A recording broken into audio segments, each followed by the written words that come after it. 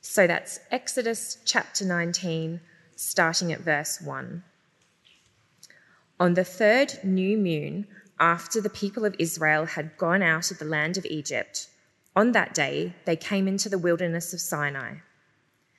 They set out from Rephidim and came into the wilderness of Sinai, and they encamped in the wilderness. There Israel encamped before the mountain, while Moses went up to God. The Lord called to him out of the mountain, saying, "Thus you shall say to the house of Jacob and tell the people of Israel, you yourselves have seen what I did to the Egyptians and how I bore you on eagle's wings and brought you to myself. Now, therefore, if you will indeed obey my voice and keep my covenant, you shall be my treasured possession among all peoples, for all the earth is mine.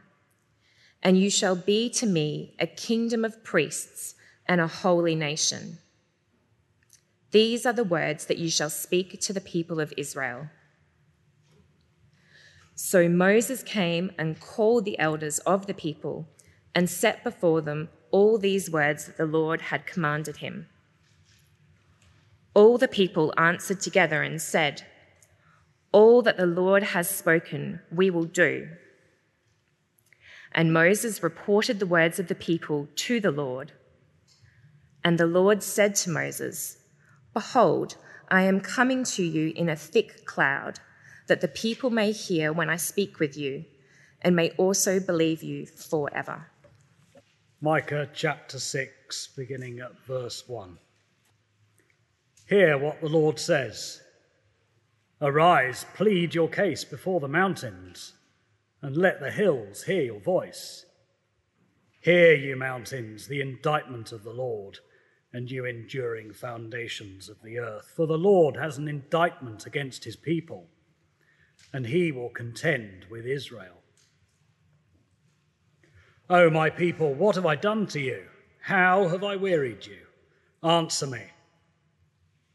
For I brought you up from the land of Egypt, and redeemed you from the house of slavery. And I sent before you Moses, Aaron, and Miriam. O my people, remember what Balak, king of Moab, devised, and what Balaam, the son of Beor, answered him, and what happened from Shittim to Gilgal, that you may know the saving acts of the Lord. With what shall I come before the Lord and bow myself before God on high? Shall I come before him with burnt offerings, with calves a year old? Will the Lord be pleased with thousands of rams, with 10,000s of rivers of oil?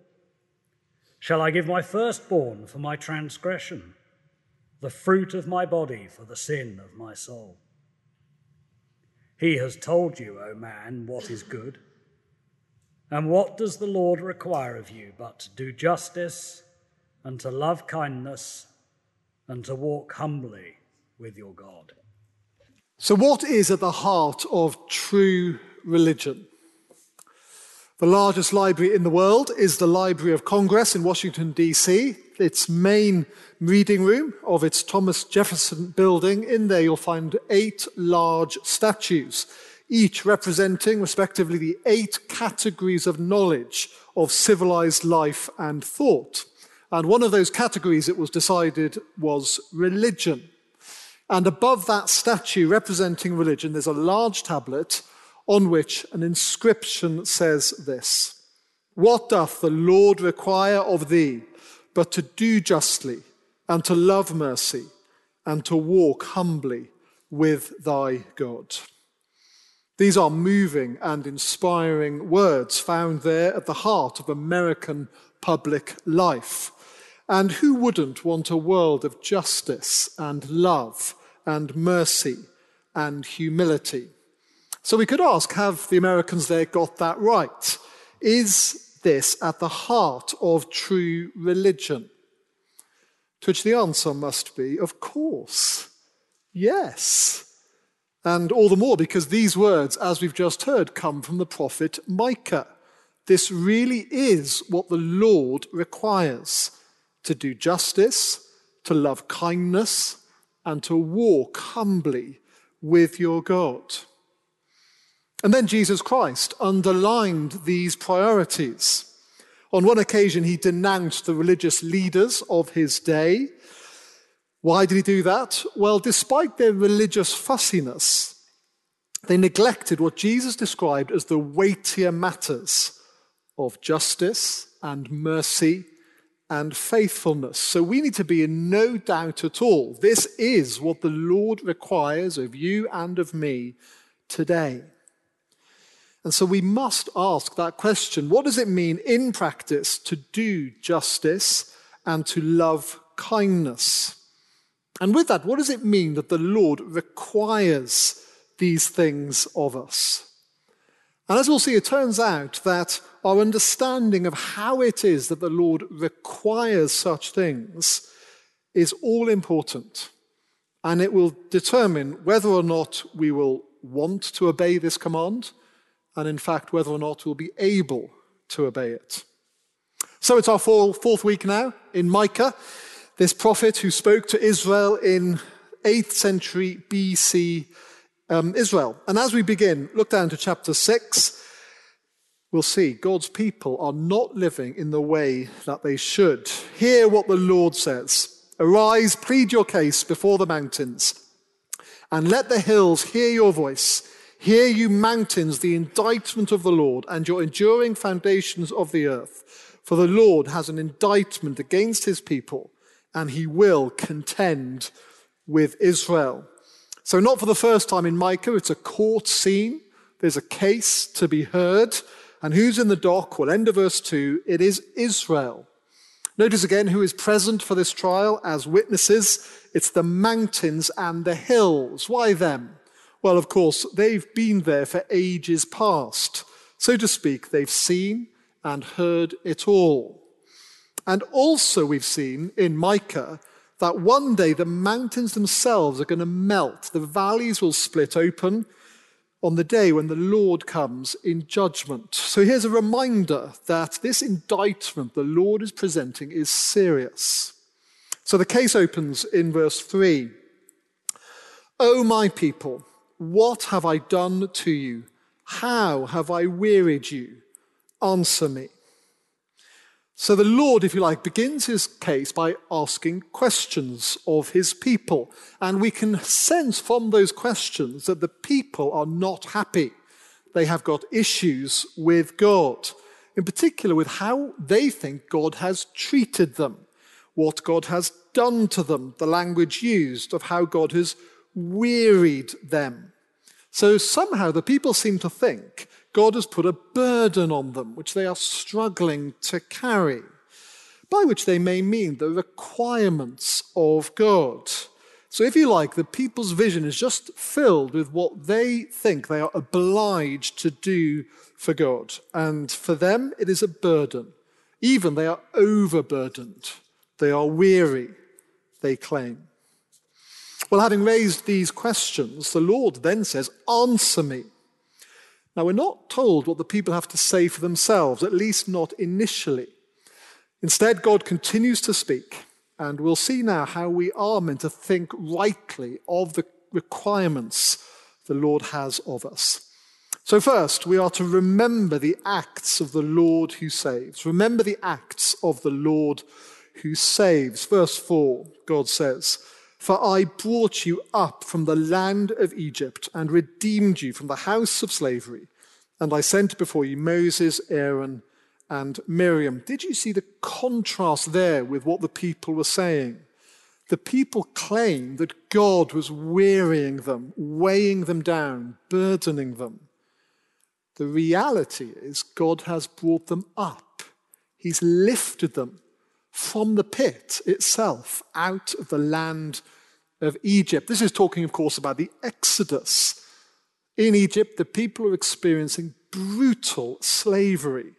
That's where, if you like, they really were weighed down. But God has freed them. He heard the cry. He raised up Moses and Aaron and Miriam to lead them, dramatically rescuing them, redeeming them, freeing them out of Egypt to be his people.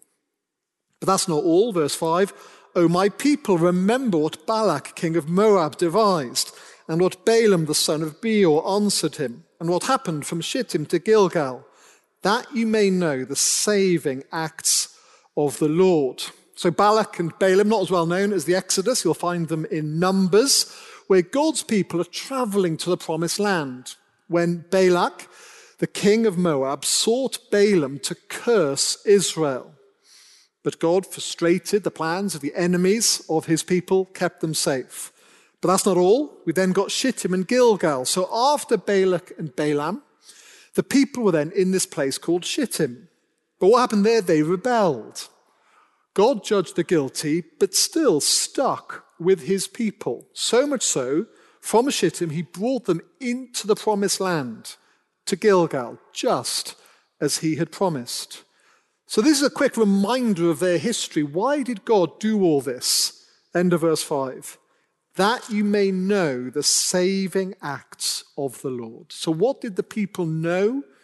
What is their Lord God like? The Lord is the Lord who saves. He's shown that in history, what he is like, that in his great kindness, he frees people and rescues them. I wonder if you notice the surprise in verse 4. What God said there isn't actually true, is it? At least it might seem that way on first reading. God said, "I brought you up from the land of Egypt and redeemed you from the house of slavery." But if we were thinking about it, Micah lived some 700 or so years after the Exodus. So you might say that what God speaks about here didn't literally happen. Those people were never in Egypt. But of course, the point is, God has his one people throughout history. And those in Micah's day were a part of those people, and they were still very much benefiting from what God had done in the past. And as God's people in Micah's day looked back to what happened there, it showed them again what their Lord God was like, because God does not change. It's the same reason many of us here are studying Exodus in our small groups. What happened now some 3,000 years ago. Because it's not merely ancient history for us. That is our story as the people of God. That is our God. And we are getting to know him better, how he saves his people. But we today don't only look back to the Exodus. We've got so much more to look back on. We can even see what that redemption in Egypt was ultimately pointing forward towards. To that event where our rebellion and our sins were paid for once and for all in Jesus. We see there the wonder of what God has done for us. And so we see how glorious God is, his compassion and kindness, and mercy and love. So Micah says, well, God says through Micah, remember the saving acts of the Lord. And then second, following from that, respond to the Lord who gives. Respond to the Lord who gives. So we're back in the courtroom, and now the people do find their voice, beginning of verse 6. With what shall I come before the Lord and bow myself before God on high? Now think, what do you make of what the people there say in court? For a start, look again at their description of God. God on high. Now that, of course, is true. God is on high, and there are times where it's very important for us to remember that and to reckon with it. But that's, of course, not all that the people know about God, and it's very strange for them to say that, given what God has just said. Look at the end of verse 2. God is taking issue with his people. And then more than that, verse 3 begins with God saying, "Oh, my people." Again in verse 5, "Oh, my people." Such tender words from a compassionate God for these people he'd rescued for himself. And for them then to respond simply and only by saying, God Most High, well, is that all they have to say about him? Is God really remote? Are they really dealing with a distant God? Let's read on. End of verse 6. They ask, shall I come before him with burnt offerings, with calves a year old? Now, initially, that seems reasonable enough because the scriptures do speak of the need for burnt offerings. Then they speak of these calves a year old. And the point there is how costly this exercise was. Well, think about it. Sacrificing a newborn animal is one thing, but take a newborn and look after it and feed it for a whole year, only then to offer it as a sacrifice, well, you can see costs are increasing. Well, with that in mind, look how the people go on, verse 7. Will the Lord be pleased with thousands of rams, with 10,000s of rivers of oil? What kind of questions are these? I mean, who could give thousands of rams? Possibly the king, but nobody else. And look what goes next, 10,000 rivers of oil. And now, if you like, this is getting ridiculous. Even if this was possible now, you might ask, is that what the Lord is after? Would he be pleased with it? What does this show about the way the people are thinking about God and how their relationship with him works? And then look how verse 7 goes on. Shall I give my firstborn for my transgression, the fruit of my body for the sin of my soul? So now the people, it seems, are proposing the ultimate sacrifice of a human life. And now we should be shocked, our breath taken away in horror. But this seems to be the way these people are thinking. They're thinking this is the way to be accepted by God. Surely this will impress him if we give what we couldn't give anymore. But now as we listen to this, we are meant to be crying out. Maybe even some of the people then should be crying out, what do they think they are doing? Do they really think God wants this? What kind of God do they think that he is? Because you see what they're doing. These people, at the end of the day, are trying to strike a deal with God. And they're going in with a very high offer, as if that will win the day. And this fits, doesn't it, with what we've seen of these people in Micah. They are covetous. Money drives them. That's what makes sense of their attitudes and their actions in the world. And now they are transferring that onto God, as if God thinks like they do. Buy God off. Give him enough to keep him happy. Give him what he wants, even if along the way others get hurt. It's a real challenge. Of course, today I don't think we would propose human sacrifices. But this mindset that it's about what I do for God, the costliness of what I've given up for him. I guess one way that comes to the fore is, do I ever think, because of what I have done for God, given up for God, then God owes me in some way? Well, what more do these people's actions reveal? Well, for a start, they do seem to think that their sins can be remedied by their own efforts. They haven't realized that even if they could give those great sacrifices, it wouldn't deal with the sins. And anyway, God isn't looking for that. Why not? Because of what we've seen so far. The Lord God is the kind of God who himself does what is necessary to bring his people to him. He's the one who does the saving acts, whether that exodus from Egypt or the death of the Lord Jesus. And so his people simply enjoy the benefits by grace. That is undeserved kindness towards us. We don't earn it or pay for it or prove our commitment by the costly sacrifices that we make. We simply receive the gifts that this God gives to us. The point is, the response we make is just that. It's a response to what God has already done to make us his people.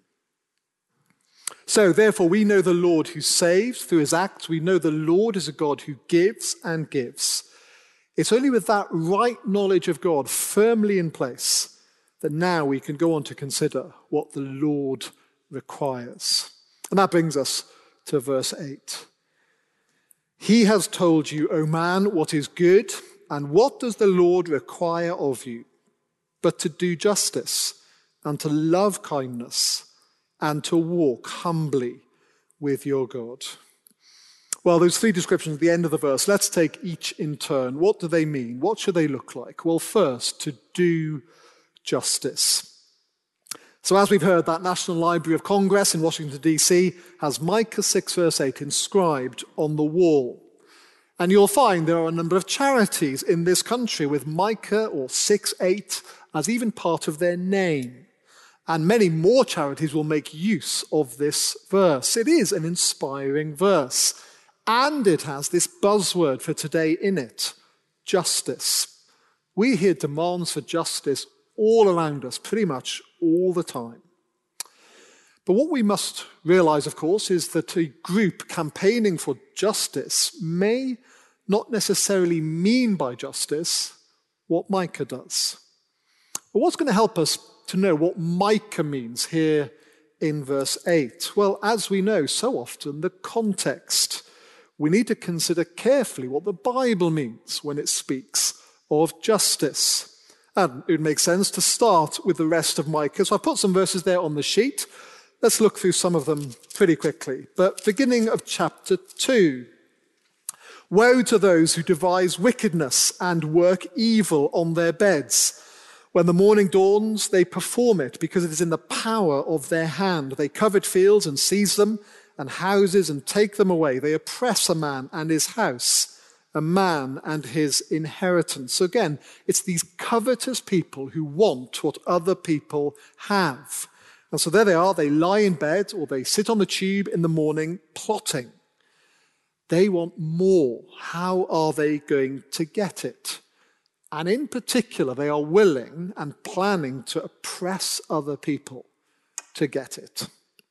Micah chapter 3, verse 1. And I said, hear you heads of Jacob and rulers of the house of Israel, is it not for you to know justice? You who hate the good and love the evil, who tear the skin from off my people and their flesh from off their bones. So here's a reminder that justice has a lot to do with rulers. That is anyone in authority, particularly over others, because the more you have authority, the more you should be concerned for justice for others. Justice means a desire for what is right here. Injustice is if people are getting ripped off. Not only their money, but even their lives in some way are being ripped to pieces. Still chapter 3, verse 11. Its heads give judgment for a bribe. Its priests teach for a price. Its prophets practice divination for money. So people in various contexts are wanting justice, but they don't get it. Why not? Because others have money. And money is calling the shots. Whether there's a bribe or a bonus on offer, justice is disappearing. Final one for now, chapter 6, verse 11, just after our passage. God says, shall I acquit the man with wicked scales and with a bag of deceitful weights? So you can see the picture. There's the deal taking place. It all appears fair. But what of the scales? What of the small print of the contract? Is what is promised, is what is advertised, really what is delivered?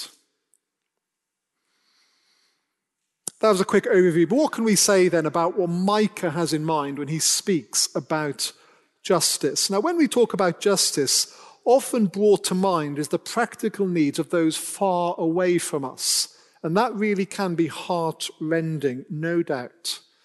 But responding to such requests or needs is not primarily what's in view. And that does make sense. If all the needs around the world are justice and we're presented with them and a demand to do something about them, there's no way we could meet all of those. And that would leave us in a state of being perpetually unjust. We would perpetually be guilt-ridden, forever, if you like, holding our hands up in despair. But the kind of justice that Micah has in view is possible, even if very challenging. We are to do justice, and it starts close to home, in the relationships that you and I are in, and in particular in our own spheres of influence. We are to look very carefully. What happens to those around us? What happens to those under us because of the decisions that we make? Those we deal with, do we treat them fairly? Even if we could get away with not doing that. Or put it the other way around, what are we willing to do if only someone will pay us enough to do it? So are we those who do justice?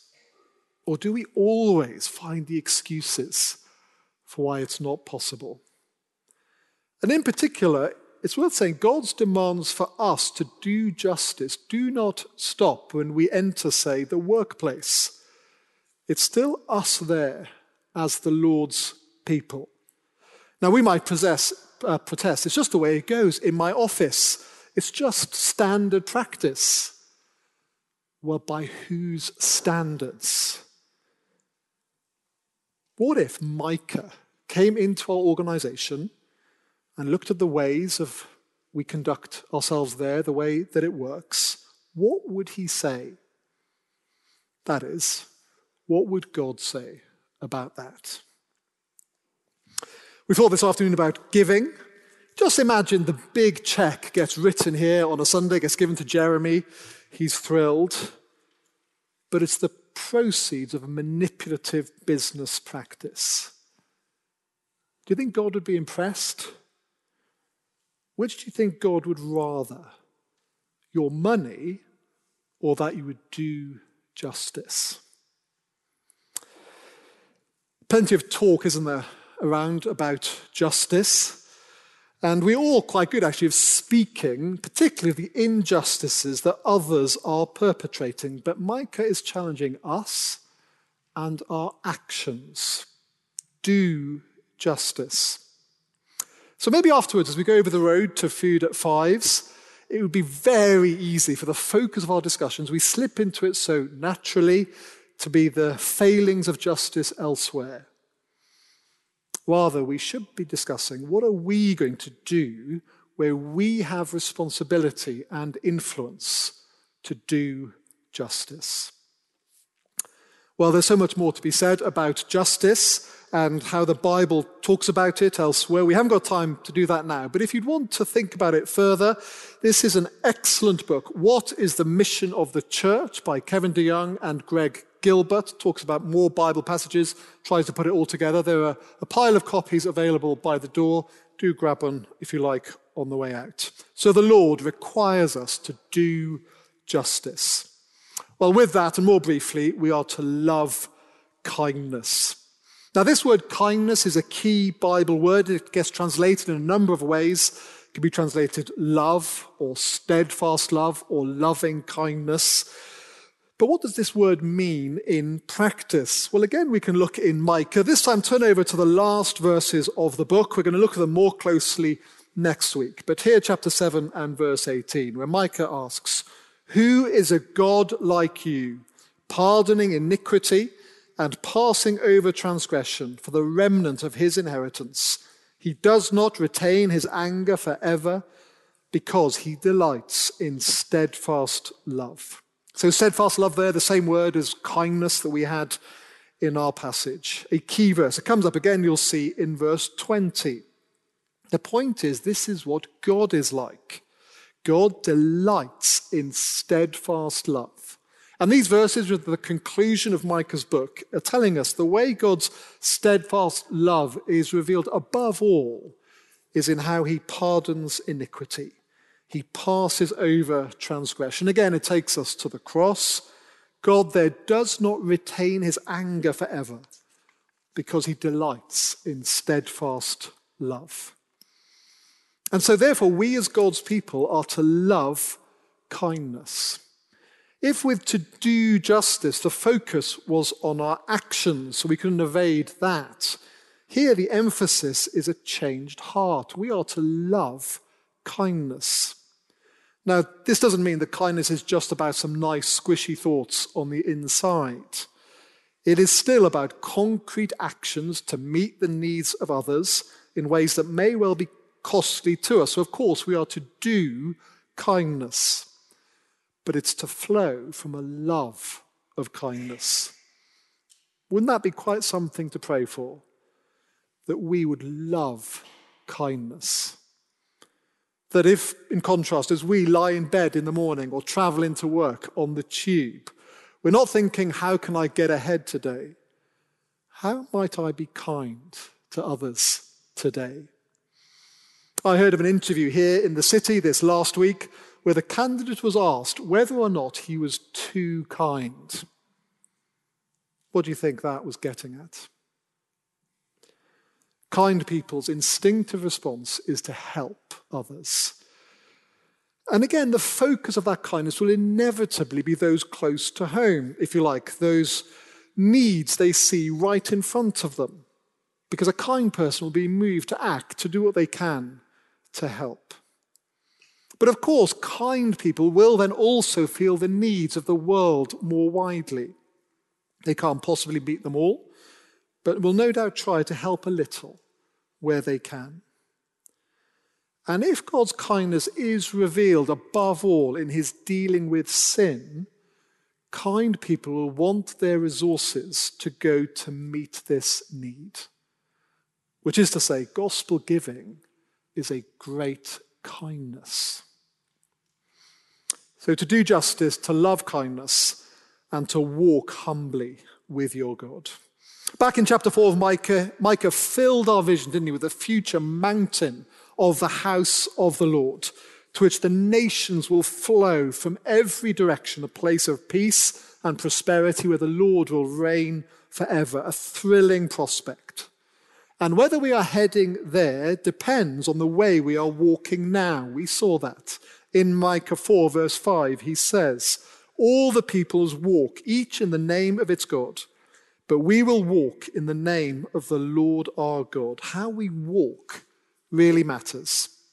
And now back in Micah 6 verse 8, notice we are not told to walk simply to walk humbly with God. No, we are to walk humbly with your God, that is with our God. You see, this walking is nothing to do with getting into God's good books. Because at this point, we know we are those who know the Lord already, the one who has saved us and now gives to us and has given to us everything. The question now is, how will we respond to him? And the point is, we are those who choose to walk with our God. We want to be with him because we know what he's like, a God of such justice, who loves kindness. What better way would there be to live or to walk than to share in his values, to engage in what he is doing? Not to do this proudly or arrogantly, to show off, to draw attention to ourselves, rather, as verse 8 says, humbly. That is, whatever the great God has given to me, whether gifts or opportunities or resources, well, to serve him with them in return. Do you remember what Micah's name means? Who is like God? To which the answer is, there is none like God, certainly no other God of such justice and mercy and loving kindness. And there are no people who are like God either, well, certainly not of themselves. But our longing, surely, as God's people, is that in fact, with God's help, to some degree, we would be more like God, that we too would do justice and love kindness. And that as that happens, as we walk with our God, the world would see that we have this concern for what is right and fair, for ensuring that others aren't getting hurt or cheated, that we are driven by a practical kindness for others. That in all of that, people will see our desire is not to draw attention to ourselves, but the Lord, all those around us would see something more of the great God with whom we are delighted to be walking with. I'll lead us in a closing prayer. Our Father, we do praise you that you are a God who acts to save, who gives so abundantly and generously to the undeserving like us. We do praise you again that you're a God of justice and mercy and such abundant loving kindness. And so we pray that in response to who you are and to all that you have done for us, would we walk humbly with you, and so to do justice and to love kindness for your glory. Amen.